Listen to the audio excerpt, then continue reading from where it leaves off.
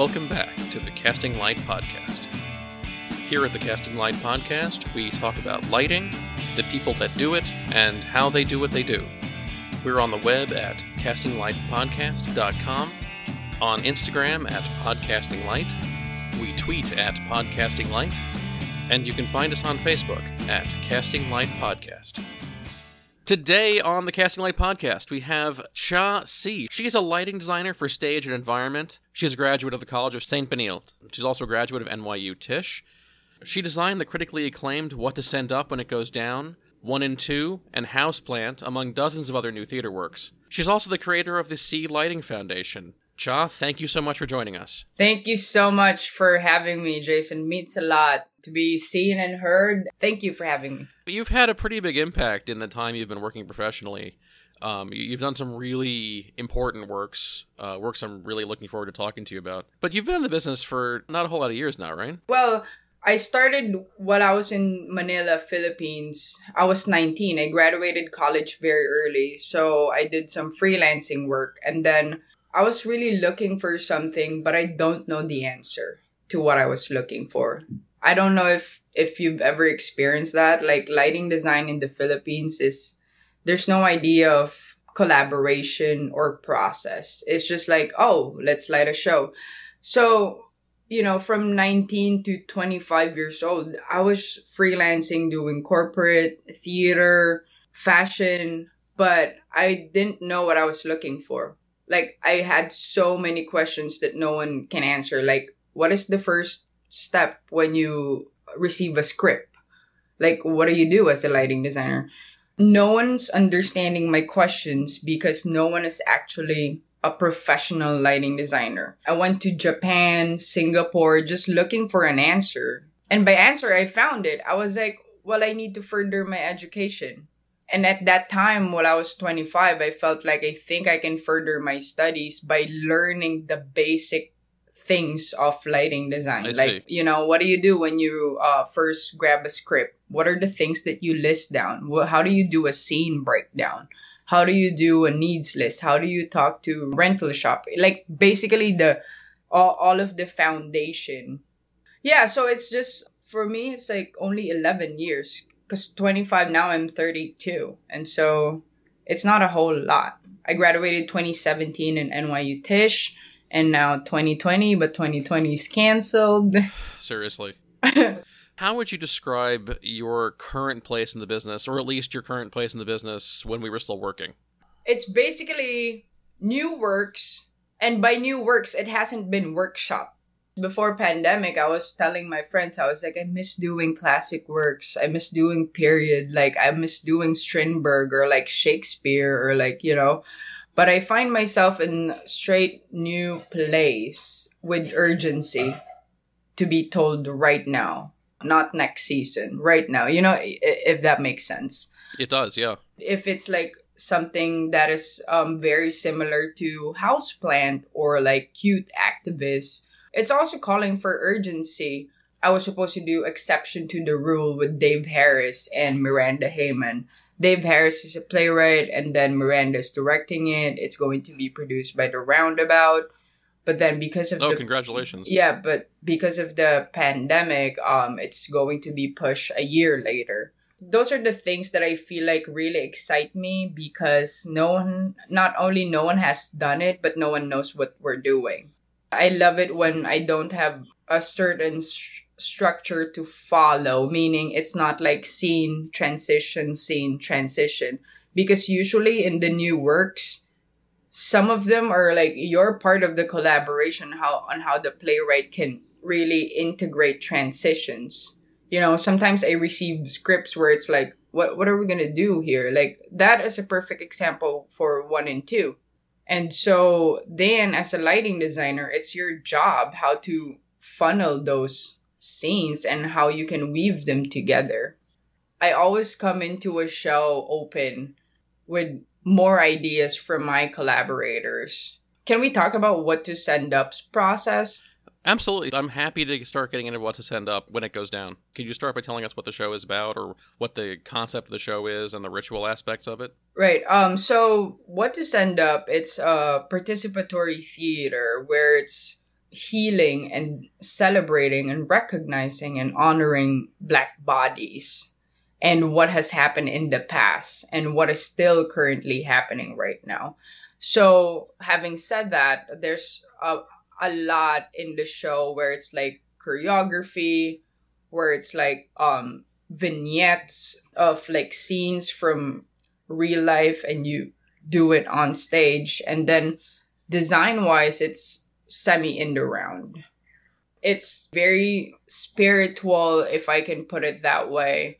And I think being the lighting designer of that, it's very hard. It's one of the most challenging pieces I've ever done in my entire life, probably, because it demands all the designs to be invisible. How do you mean? Design-wise, we need to step back and we need to decide amongst ourselves that the design is not important in this specific story. We all need to support the actors. We all need to support the choreography. We all need to support the text. If I make something that is so out there, for instance, like I put so much movement with the lighting, I put so much quote-unquote design, it might compete with the text. Because the text is already very powerful. So, when you go into tech, the sound designer Sinan is a good friend of mine. Yu Shen, congratulations also. She just won the Obies. And Andy Jean, who's doing the costumes, plus Whitney White, the director, and Alicia, we're all there in tech. And, every day we're learning that we need to peel it back. We need to peel back. We need to peel back until maybe the last iteration of the play. There's no sound cues. It's only 3 sound cues. And from lighting, it's all very subtle. And it worked that way. I know that you know Mike Baldessari. He's a friend of the show. And several years ago, when I was telling him about an amazing Robert Rosell design I had seen for Bill T. Jones, he said, yes, sometimes the lighting designer's job is just to get out of the way. That's right. And, Robert Rosell is a mentor of mine. He's been my professor for 3 years, and we worked together very closely. I think one of the main elements that I had to deal with in that show is like, how do you want to be supportive by using the lighting designer's ingredients. Like you're in the kitchen. And I think with What to Send Up, my greatest offer is literally just to support the story by not doing anything. I'm saying by not doing anything, but I still had like 400 cues in that show. And it's so hard because the minute that you put in so much colors, then, oh my God, my eyes are drawn to the shift of colors and it's not working. We just had to go through that phase where we realized that the sound design needed to step back too. The lighting design needed to step back too, because otherwise we look like so many chefs in the kitchen with so many dishes. Well, in fact, we just need to make that one dish. Everyone has to be pulling in the same direction. Right. To, borrow from rowing, because I'm sure everyone listening loves to go rowing. So, but, you said that there were still 400 light cues. So what are you doing there? I'm going to give you some examples of what happened in the show. Like when you come in and, of course, as a spectator attending a show, you would go to a box office and grab your ticket. But for our show, we built it's not your receiving hall, but this is where the audience gather. It's like in this exhibit, it's all the photos of all the Black people who've passed away and who have been killed by the cops. It's like more than 100 photos. And so in this, like I was thinking in our ritual, while we're receiving the audience, once they grab the tickets, after that process, they're all gathered in this room. And so for me, how am I going to be able to support this? Because a thing that we're also doing is also celebrating their lives. We don't want it to look like a very sad moment, because it's already sad, I think. And so I did this installation that it made it like a centerpiece to the actual room. And then once an actor goes out of the actual theater and receives the audience and welcome them, and then they go through this participatory theater part, because an actor will welcome them and then the actor will let them sit down. And so now we're in the stage. Now we're on stage. I did a lot of things which included subtlety, and not only by subtlety, with supporting the text. You know, you're doing musicals, it's like buttons, it's like bumps. For me, it's just like punctuations to each scene. So we know that, oh, that vignette is done. And then now we're gonna go to this other vignette. Because that's how crazy the show is. It's like vignette, transition, and it's all over the stage. It's all over the space. Imagine we're in the round.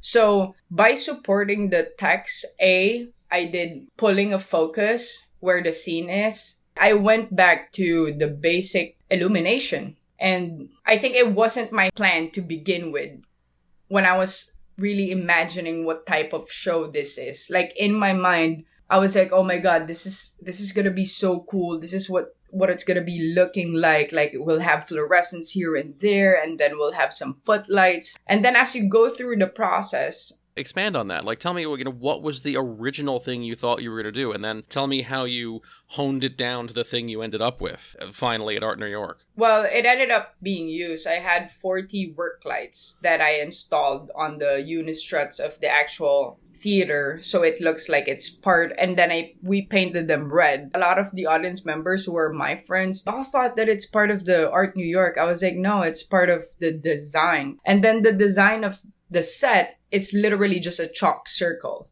And then the props are 3 trunks that the actors carry. And then that's it. But then we're surrounded in the round with so many love letters to all Black people. So those are the design elements. And then now going through lighting specifically, after those 30 work lights, I even added color 472 underneath the risers. So I was like, oh my God, when they're doing the dance moment, I can bring this up. It's going to look so good because it's going to go through the feet of the audience and it's going to cast shadows, and then it's going to hit the actors and then I'm going to create so many shadows. And then I was interested to use the work lights of Art New York. They have 16 fluorescents that will go off if I turn on a switch. And so that was the plan. And I had pocket of lights in the round. It's like letter U, right? But the acting spaces are also used on each side of those the round. So the acting area is really huge. So you have to be able to illuminate all of those areas. And yeah, so those are all my first iterations of the plan. I have the installation, I have the work lights of the theater, I have our own work lights that are attached to the walls, I have LEDs on the floor, I have LEDs on the grid. Basically, I hung the plot in such a way that we have a chalk circle that it will mirror also whatever you see on the grid. I have LED bars that are also like a huge circle. So it just matches visually. Once you're there, you see, oh, it's 2 circles. Circle of literally lights hung on the grid and chalk on the floor. Got it. So then going through the process of taking the show, we didn't realize it at first. There are 3 movements in What to Send Up when it goes down. First movement, and then we shift. Second movement, we shift. In each movement, it's all the same. It's like a cyclical graph. Wherever we started in this story, it's all going to end there. Change won't happen until we realize something in our humanity, if that makes sense. So Totally. Design-wise, text-wise, wherever we started, it's all going to go back there. But in the third movement, it's just going to go crazier.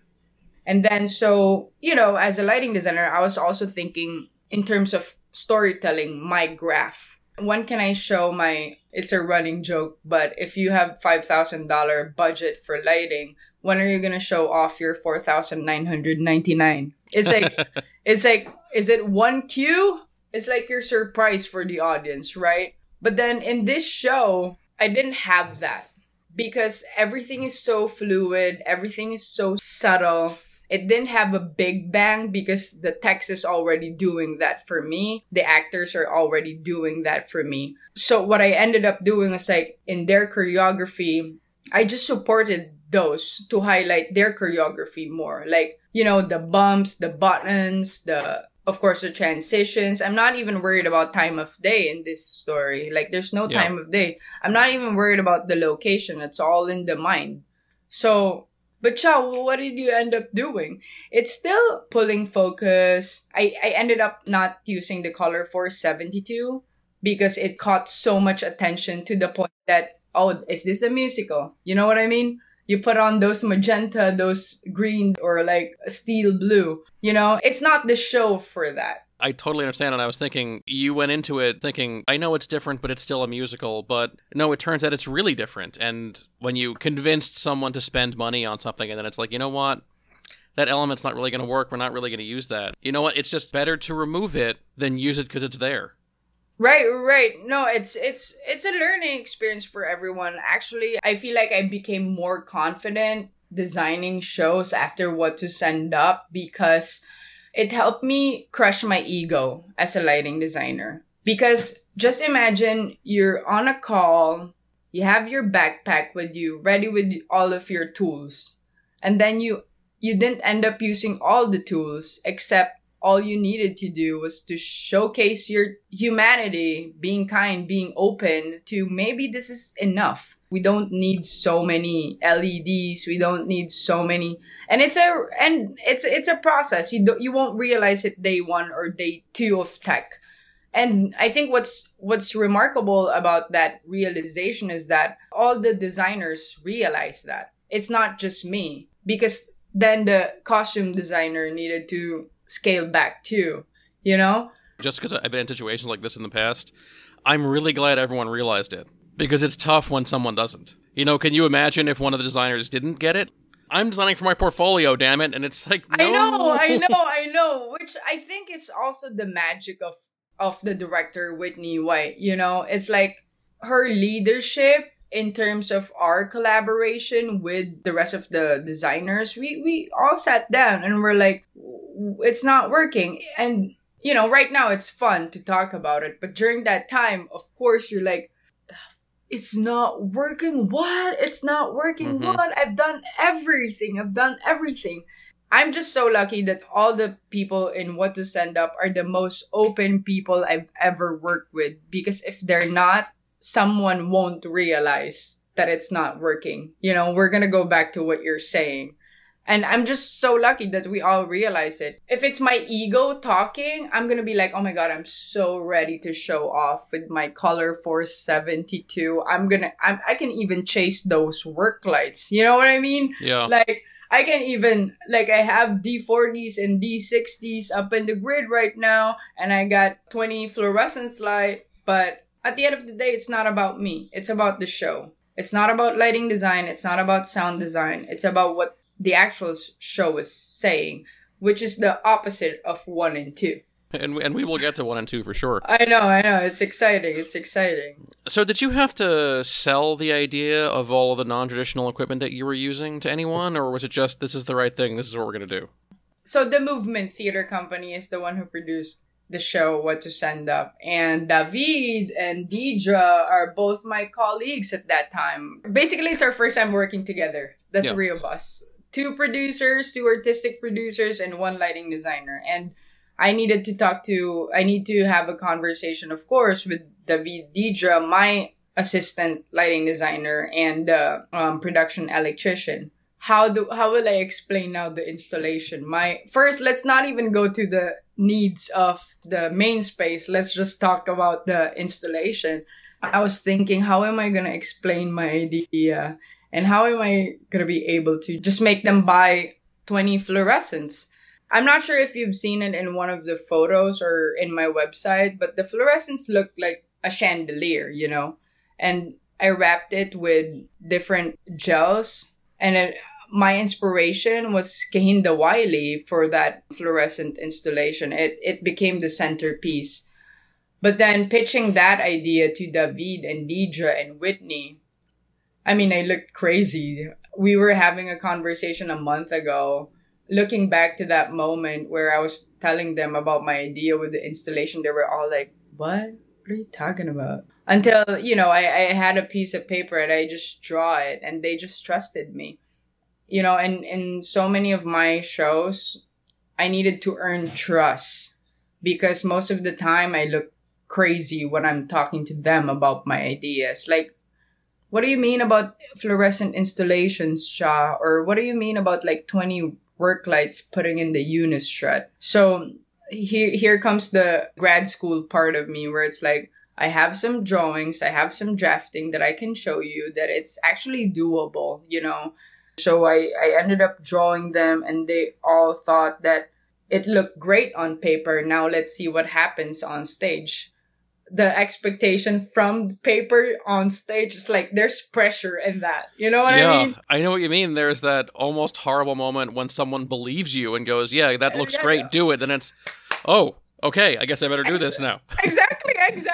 And so that was where I was at. They were like, yeah, sure, we're gonna buy those materials you want. How do you like to hang those fluorescents? Like, what are the hanging points? And, you know, we went all to the technicalities. And then I didn't end up using color for 72, the one underneath the risers. But it's one of those things where it's like you're prepared as a designer doing a show. But at the same time, you have to be prepared as well that you might not end up using some of the equipment that you rented.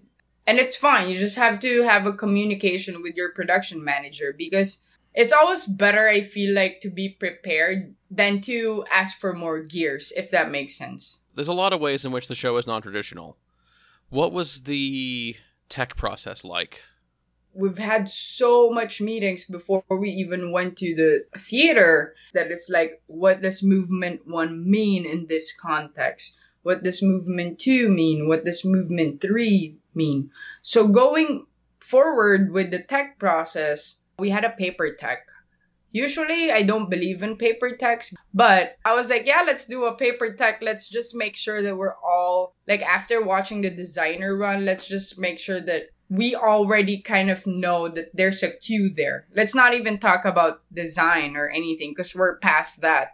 I mean, by that time, Whitney already knows what my inspirations are or, you know, what I was trying to do. But then paper tech in this context is literally just about like, when do we activate some VOMs or when do we activate the upstage? When do we activate the entire area? I think that was really helpful.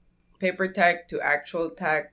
Whitney and I had so many conversations in the tech process that Alicia Harris was also present in the room.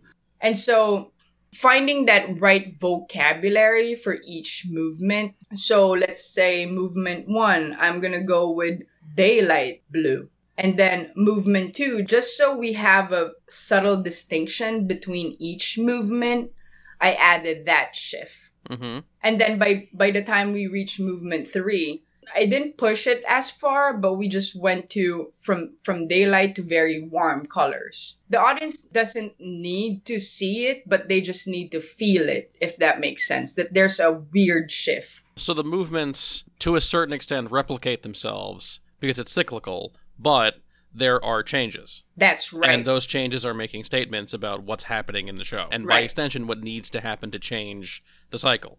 That's right. And the transitions have become the actual punctuation or the period. And then movement 2. And then transition. And then movement 3.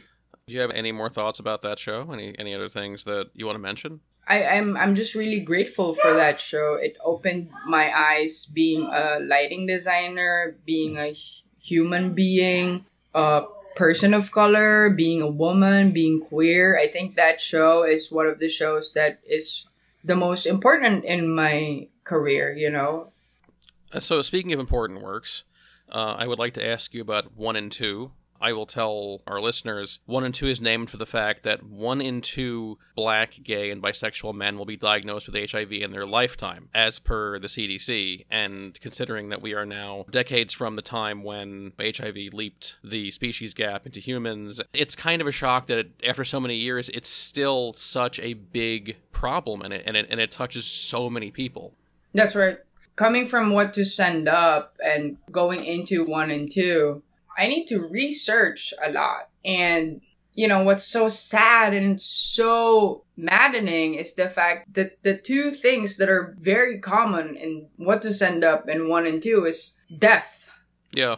I get to be very personal with the shows that I'm designing for. And And I'm really lucky for 1 and 2.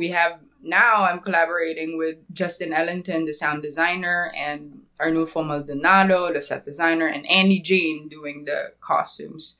And so, I cannot speak on behalf of Danye, the playwright, but I think the systemic racism on why the numbers are so high with Black people, I think that's what the story is presenting to the spectators. Like, look at the story. It's 3 Black male bodies on stage on a white background. Well, as I understand it, the reason the show has a certain absurdist component to it is because ultimately it's absurd that this is true. That's right. It's almost like a joke that this is real. That, are you kidding me? Right now we're still talking about this. Right now we're not doing anything about it. And I've had the opportunity to be able to attend talk back sessions with Danye, and they too needed support, and it's very marginalized, this community. They all need to have a voice, and I'm very glad that the new group has found this piece for Danye, because when I was doing it, it educated me.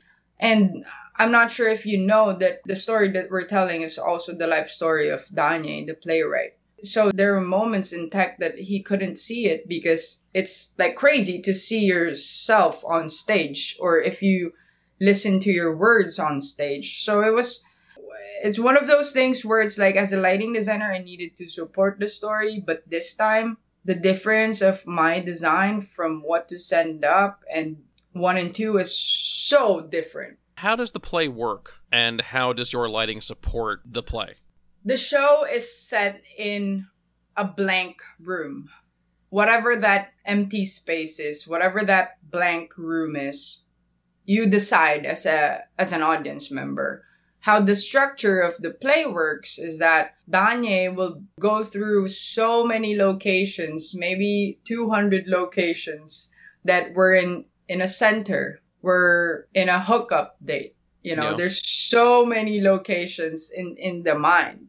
And I honestly think that the set design it's just really, really good. It's just a white stage with 3 monitors on the upstage wall. And so it had a bit of a open ceiling. So it wasn't a full ceiling, maybe a 6x10 opening, if I remember it correctly. Wow, so generous. It's very tight up there. It's like all the angles should work. So all of my systems are basically front light. And thankfully, it's all white, so the light just bounces from the front light. I mean, I didn't have much of an angle choice. And so how the structure is like, we're going in the present, going back to the past. So structure of time of day is all absurd. The structure of location, it's back and forth. So you can mix in absurdity in that too. Also, in the end, there's a bathtub scene. It's all happening in the mind. The photos I saw of that scene looked amazing. Thank you. We all worked so hard on that one scene. But the structure of the play is so absurd that location matters, but does it really matter? You're not trying to literally create lighting for a hookup location. Exactly. It's like, for me, I think what's important is that for the audience to feel what they're seeing. The emotionality of the vocabulary of the lighting is, I think, what I was looking for. If we're in a clinic, well, then maybe it just feels like a clinic. It doesn't need to replicate an actual clinic because it's all absurd at the end of the day. Everything is so stylized. If we're in a club, I gotta make it look like a club, but it doesn't need to. It needs to feel like a club more than it needs to look like one. Yeah, it's hard because by the end of the show, they will realize that they're still in the same room where we started. There's no escape in this room. The audience won't be able to see that there's a door or anything like that. That these 3 bodies are just there from the beginning of the show until the end of the show. I think also the direction of Stevie Walker-Webb is phenomenal because he listens to what the designers had to say. It's one of those plays that it's a new work. Again, we don't know what's going to happen. We don't know what we're going to be dealing with.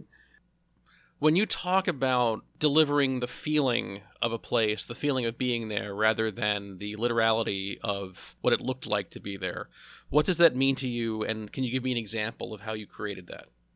I can give you 2 examples, actually, but the bathtub scene. You know, when I think about a tub, like, I know stage effects or effects are not part of my responsibilities, but this time, just because we're talking about the look, I told the production manager and the director, I was like, what if we have just a subtle, small haze happening so it looks super steamy? In this room, you won't see a mirror or anything. So I feel like once we isolate that tub and, you know, maybe convey the idea that this tub has one window. And, you know, the audience, once again, they don't need to see a window. But if they feel that there's some directionality of a light coming through one direction, maybe I'm going to have that aha moment, you know? That moment when you feel like, yeah, I know that. Yeah. There's a scene that we're at the clinic. The nurse is like taking blood from one of the characters in the story. What is that one element for me that I feel like we're in a clinic, aside from the scrubs that the costumes will be telling? Yeah. Oh, fluorescent. But what about fluorescent? Is it green shifted? Question mark. You know, for me, it's just very simple subtleties from the tub, from the clinic moment, from when we go to the center, when the characters are having their support group meeting. What does that mean?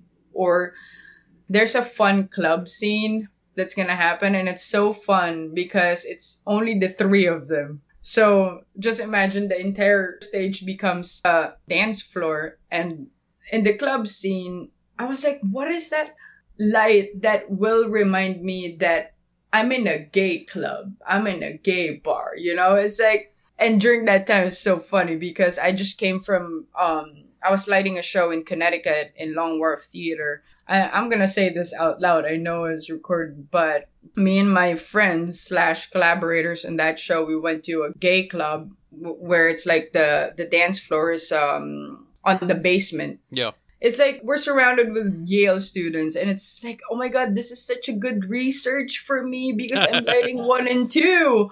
But then, of course, I'm not telling it to my collaborators at that time because I was like, it's not yet publicly out, you know. I was just like, oh my God, yeah, this is crazy.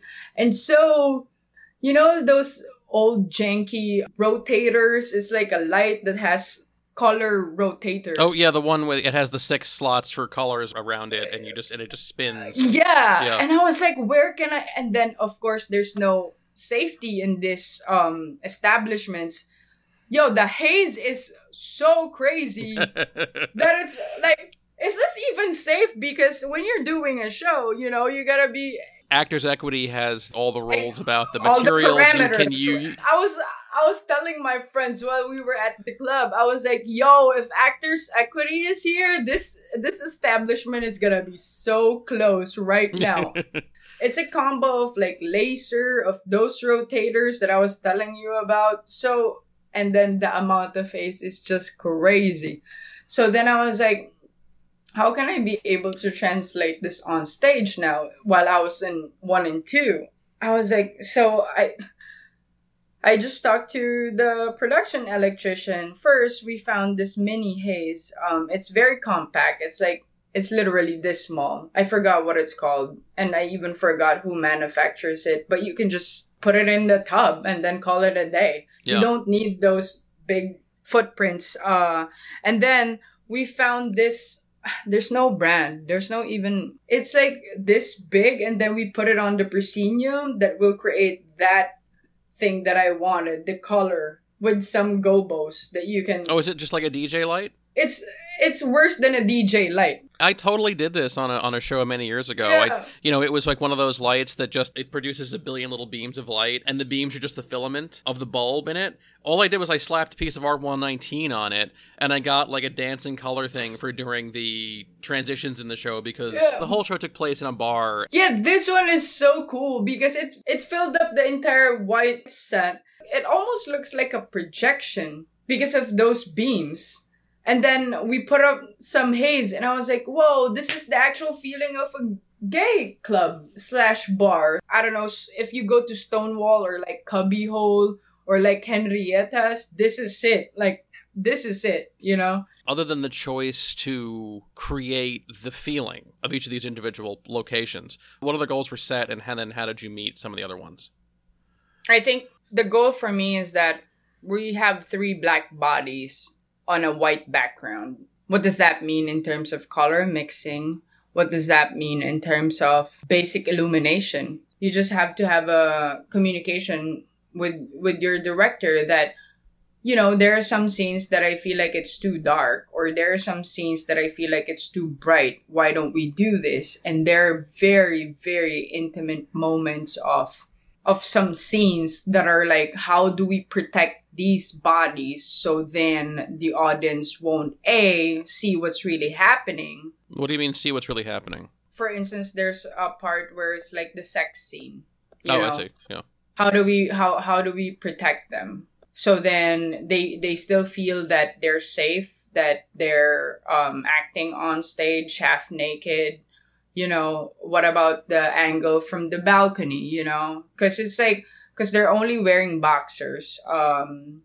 And so that's one. And then number 2, of course, the skin tone on a white background. And for me, if every time I light a show, we just need to recognize and acknowledge that challenge on my end. Because then if I tell these things to my collaborators, then they have more patience waiting for me during tech. Every time I say, hold, please, you know, I take it very seriously. I don't take it lightly that we have to acknowledge the fact that this is what I have right now.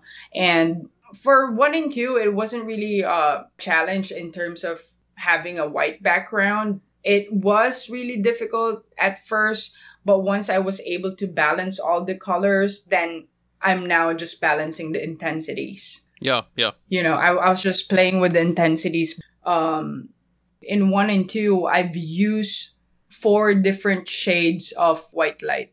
Once again, those subtle differences, because we always go back to the empty space. What was the quality of white in the empty space? You know, in just the mind space? The idea of the white light, quote unquote, in that empty space, it's so bright. It's almost like very uncomfortable that everything is seen and that there's nowhere to hide. You're going to be investigated right now. We're going to be studying your bodies. We're going to be reviving your hard stories from your past to your present. That's what it feels like for me in my mind. It's like, it's almost like a psych ward or like an aquarium that we're seeing 3 fishes. You know what I mean? Yeah, some kind of either bright examination light or something kind of like that. Exactly. So I was really latching onto. So every time we go back to the reality, that's what the audience is going to see. And that's also important for the transition of the story's fluidity. Because then by the time we reach the end and then we go back to the empty space, because that's, you know, it's a cyclical story. We started here, we're gonna end here in this room. But the final look of this room is super bright. It's almost like if we're in a psych ward, now we're in a open stadium where it's like outdoor, you know, those bank of lights. It's almost like that. So I think that's what I've done for 1 and 2. It was so fun. It was so fun doing that show. I'm sorry I didn't get to see it. We're going to be all seeing a lot of shows after this pandemic. It's just very hard, you know, right now talking to you about it because it relives so much memories. You know, talking to you right now makes me feel like a bit emotional too because you miss doing your work. You miss being a lighting designer. I have found it hard to explain to people who aren't in this business about it gets bonded to your identity. And then suddenly you don't know who you are if you're not doing it. And I know that I cannot be the only person feeling that way and like flailing that way and feeling this like, well, who am I without this? And it feels like it compresses time and expands time. And it's I know, at least for me, it's been honestly extraordinarily difficult. Me too. And you can't be the only person feeling that way either.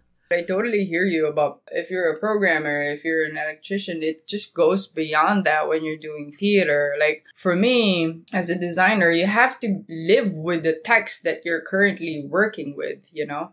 And I feel like this pandemic has taught me a lot of things. Like, you know, at first, the first few weeks, it was really hard because I didn't have a sense of purpose. I came here to America wanting to learn more about lighting design. Took my MFA for lighting design. Everything is about lighting design. And suddenly, it's been taken out from me. It's like suddenly, this pandemic has stolen my identity because I only know lighting design. And now, because of this pandemic, I started to realize that what is my purpose again? Like, you start to question. There's no sense of purpose anymore. And for me, it was a process too of learning this about myself that, oh, what I can offer is right now kindness, just being Cha, not being a lighting designer. Maybe I have more time now with my dog, or maybe I can you know, all of the mundane, the banal, the very basic thing that a human being can do. Yeah, and I'm just very busy with Sea Lighting Foundation. Right, I was going to ask you about that because you've created your own foundation. Can you tell me about that? Yeah, so it started with my couch because I was like, I needed money, and I don't know what to do. At that time, I'm talking about like 2.5 months ago, where it's like I was just sitting on my couch and I was like, I don't know if I'm going to be able to survive without having food. And let's not even talk about the rent, because my top priority at that time when I was sitting on the couch was like, how am I going to eat? And then by this time, my agent and I are already in discussion of postponement of shows here and there. So by this time, I've already read 4 different emails that each of these shows are slowly postponing. Yeah. Or like moving to a year later. And so I was like, I don't know what to do, because I've already, you know, we have this resource list of, if you're a non-immigrant freelance theater, what are the things that are available for you out there in terms of grants? You know, I'm really thankful for Wingspace Theatrical and Indie Theater Fund, where they provide $500 micro grant to freelance artists. Wingspace is a wonderful organization. We've actually had a member of Wingspace on the show in the past. All good people, all good friends, all good people. And so they're all doing their best raising funds. And I was like, why don't I just create one? So here comes me. I didn't even know at that time what is GoFundMe. So I put on my profile photo on GoFundMe and saying, hey, I'm Chasi, I'm a lighting designer. I'm under this very specific visa called O1 visa. And at that time, you can't apply for unemployment because the government has been really dilly-dallying and wishy-washy about this whole specific nature of what it means for an O1 or OPT visa to apply for an employment, because it might be a public charge or it might not be at that time. I'm talking about 2.5 months ago. And so I did it, and there was a button that says add team organizer, add your team members. And then I was like, let me work with Kimiya Nishikawa. She's a set designer, and she's a good friend of mine as well. And we both went to NYU together. And Kimiya and I, you know, for some reason, it was her name and it was my friendship with her that I was like, you know what, let's do it. Because by that time, it's already like we already had $1,000, and I had a feeling that it's going to be busy. And so then Kimiya and I just started being work partners. And after a week, after 7 days, you got $8,000. People are really helping.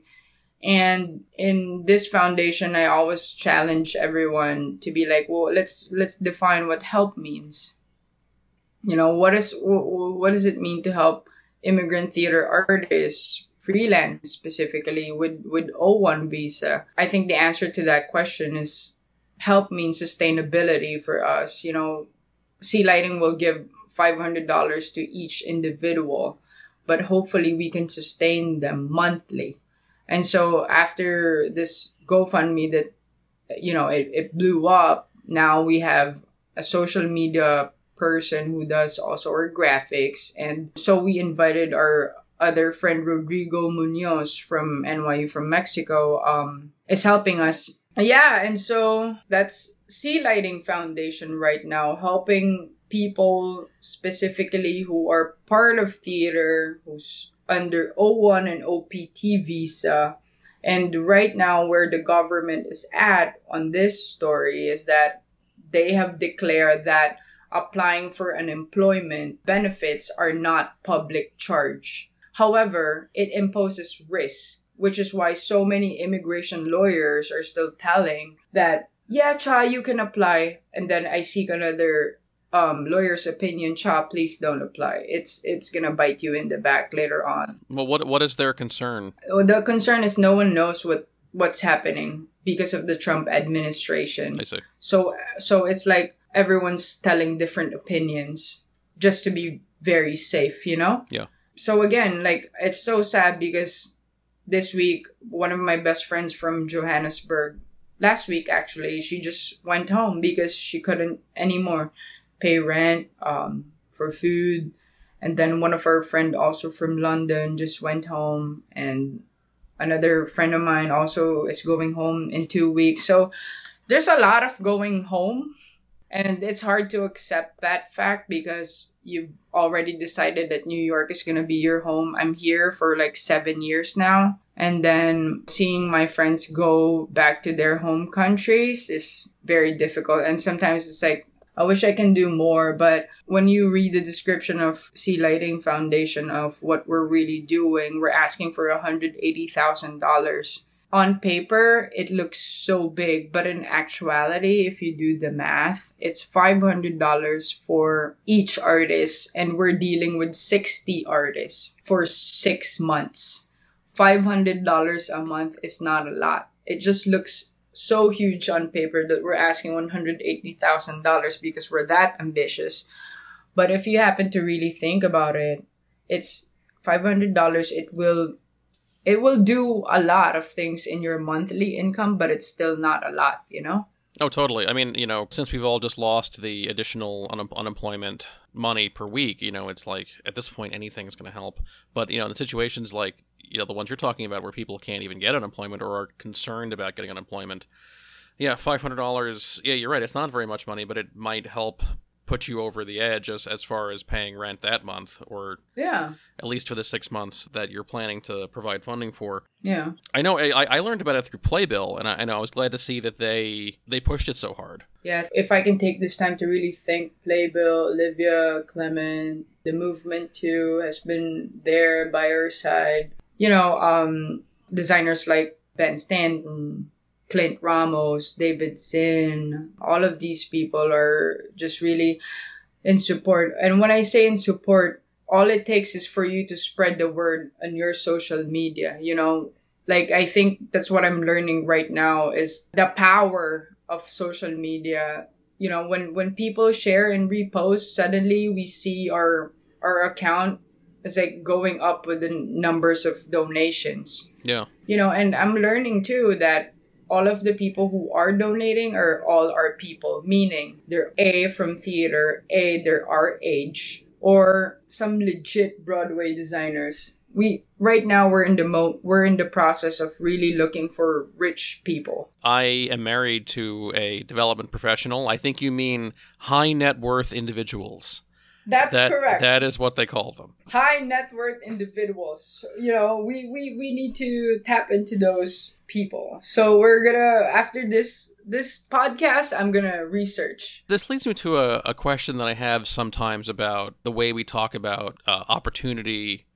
There's such an aversion to talking about money and what it means and how it can be a barrier to people joining the business or staying in the business. You talked about people having to leave the country. And I'm guessing in some cases that's going to be permanent. They are abandoning a career and a home. The hardest part for me was when I was helping my friend pack to go back to her home country, because it's also a state of mind, right? That you go to a country, you leave your home country, you go to a new one, and you're like, you're going to be telling your mind, you're going to be telling your everything that this is my home now. And then you pursue that, and then having no means to live, you just gotta go back to your home country. And it's so sad. And I would propose it's not just the individuals that are suffering. So let's take you, for example. You've now earned a MFA from NYU.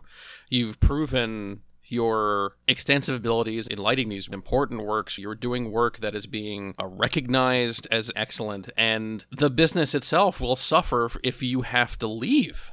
The industry and the business overall suffer from people who are talented and able, from them not being able to continue in their career. I mean, I'm glad that you recognize that. I'm glad that you acknowledge that, because I just hope the American theater will realize that non-immigrant, international, or immigrant people, we need your help. And we offer something that is ultimately fresh from our culture. And I feel like that's what makes American theater, it's these offers from different point of views, That's what makes it really magical in terms of collaboration.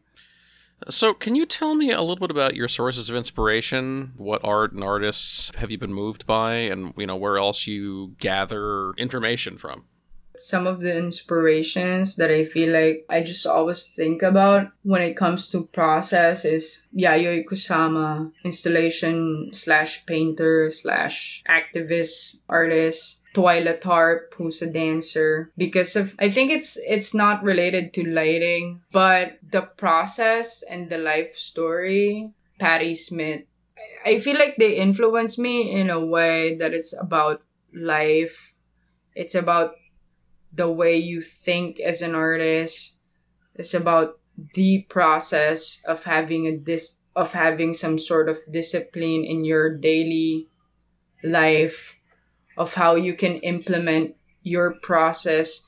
I think we're all going to go back to what you were saying earlier, that it's all weaved together, our personal life and our work are all weaved together. And it's not just a job. It's actually a lifestyle, which is why I think the pandemic is extra harder for the two of us, because it's again, more than just a job. You breathe it, you live it, So those are, for me, the most influential artists. They inspire me on how to really think about lighting and how to really think about life itself.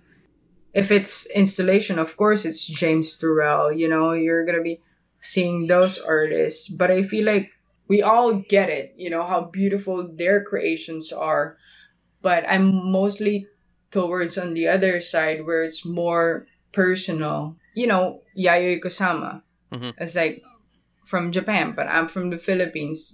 It's like Twyla Tarp, she's a dancer, but at the same time, her discipline, she wakes up at like 5 a.m., boil 2 eggs and go to the gym. It's like that kind of artist really influenced me, because I feel like I take everything seriously. For me, it's like a lot of people think that I'm so fun, which is true. But at the same time, they don't see the other side of me, where it's like I wake up 6:30 in the morning. I have my routine ready.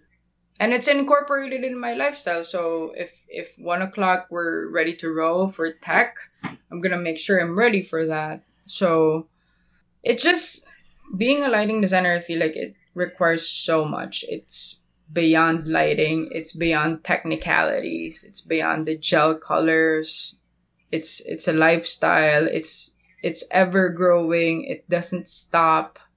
You need to be open to different kinds of ideas. And even if you know what you think how do you break it this time? How do you make it more absurd? Or how do you deconstruct?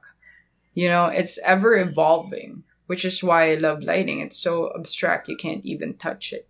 If people want to see your work, if they want to see some of your portfolio or other stuff you've done, where can they do that? They can go to my website, clightingdesign.com, and call my agent, Jamie K. Phillips. I love my agent so much. And so they can get in touch with my agent, Jamie K. Phillips of United Talent Agency. And follow me on Instagram. Okay. What's your Instagram? My Instagram is seethrough, spelled as SEETHRUUU. See through. All right. We'll put a link up to that into your website. Yes. Cha, thank you so much for being on the show. Thank you. Thanks for downloading this episode of the Casting Light Podcast. Visit us on the web at castinglightpodcast.com. Use the contact form there to let us know what you think, and you can also check out all of our previous episodes there. We're on Instagram at Podcasting Light, we tweet at Podcasting Light, and we're on Facebook at Casting Light Podcast. Our theme music is Color Me Dead by the Lame Drivers. The Casting Light Podcast is a production of Casting Light Incorporated. I'm your host, Jason Marin. Thanks for listening. Have a great show.